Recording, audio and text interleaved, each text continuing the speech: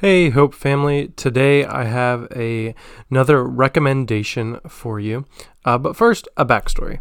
Right before the presidential election heated up in 2015, I declared myself a political atheist.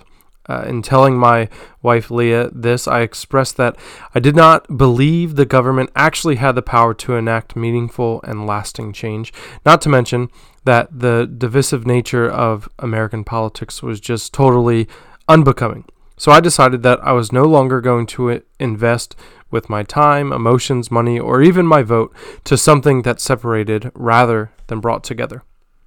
Now I'm fully aware that to many that decision seems irresponsible, that I'm shirking my civic responsibility and throwing away one of the most basic American rights. To others, I think, you at least understand where I'm coming from and maybe even perhaps applaud that decision. Well, I can tell you that my political atheism lasted about a month, maybe, until I jumped right back into my old ways and entrenched myself fully into the mess that was the presidential election. I justified my backsliding ways by calling this a unique presidential campaign deserving of all of my righteous indignation.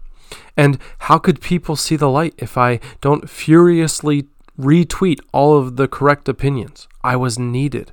America, nay, the world needed to hear my voice, or at least the voices I was liking and retweeting. Looking back, I wasted a lot of time and energy on the last presidential election and the months that followed. I started to disconnect myself from everything that was happening for my own emotional and spiritual well-being.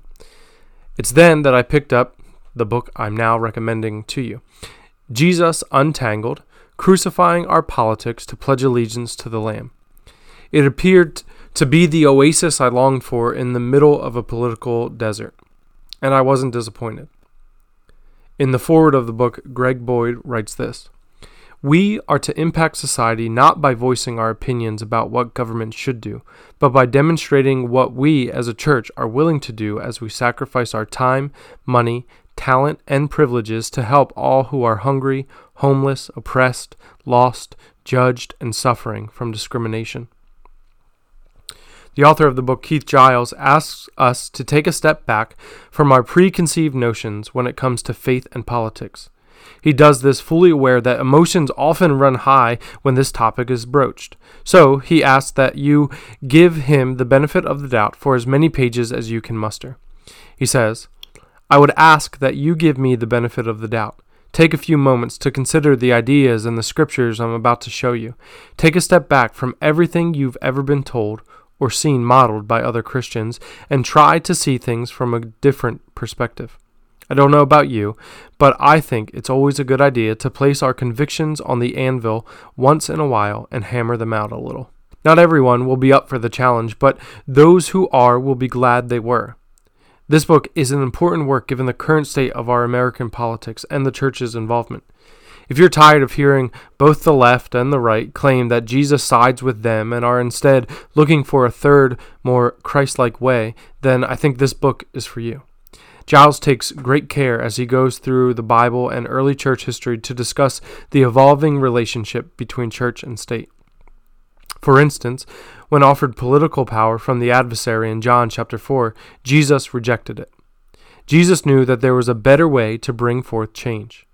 Jesus knew that the way to bring about societal change was not through the powers that be, but from the bottom up. When we love God with all of our heart, soul, and mind, and love our neighbors as ourselves, we begin to see the world change. Jesus Untangled was, for me, exactly what it claimed to be. It helped me to untangle my faith from the politics of America. It was just what I needed to recalibrate where my time, energy, hope, and faith were being put. I don't think you should immediately start thinking like me, or else. Heck, I've changed my view on politics a lot over the past few years. Who am I to assume that I've arrived? But I would encourage you to evaluate how much of your Christianity is more American than it is Christ-like. I would encourage you to allow your feathers to be ruffled by the writings of Keith Giles in his book, Jesus Untangled. What's the worst that could happen? Either you agree and you change, or you disagree and you stay the same. In an atmosphere that is growing ever more divisive, it seems important that we, as the body of Christ, look like the body of Christ and are prepared to show the world what we believe, not by influencing the powers that be, but by sacrificing for those around us.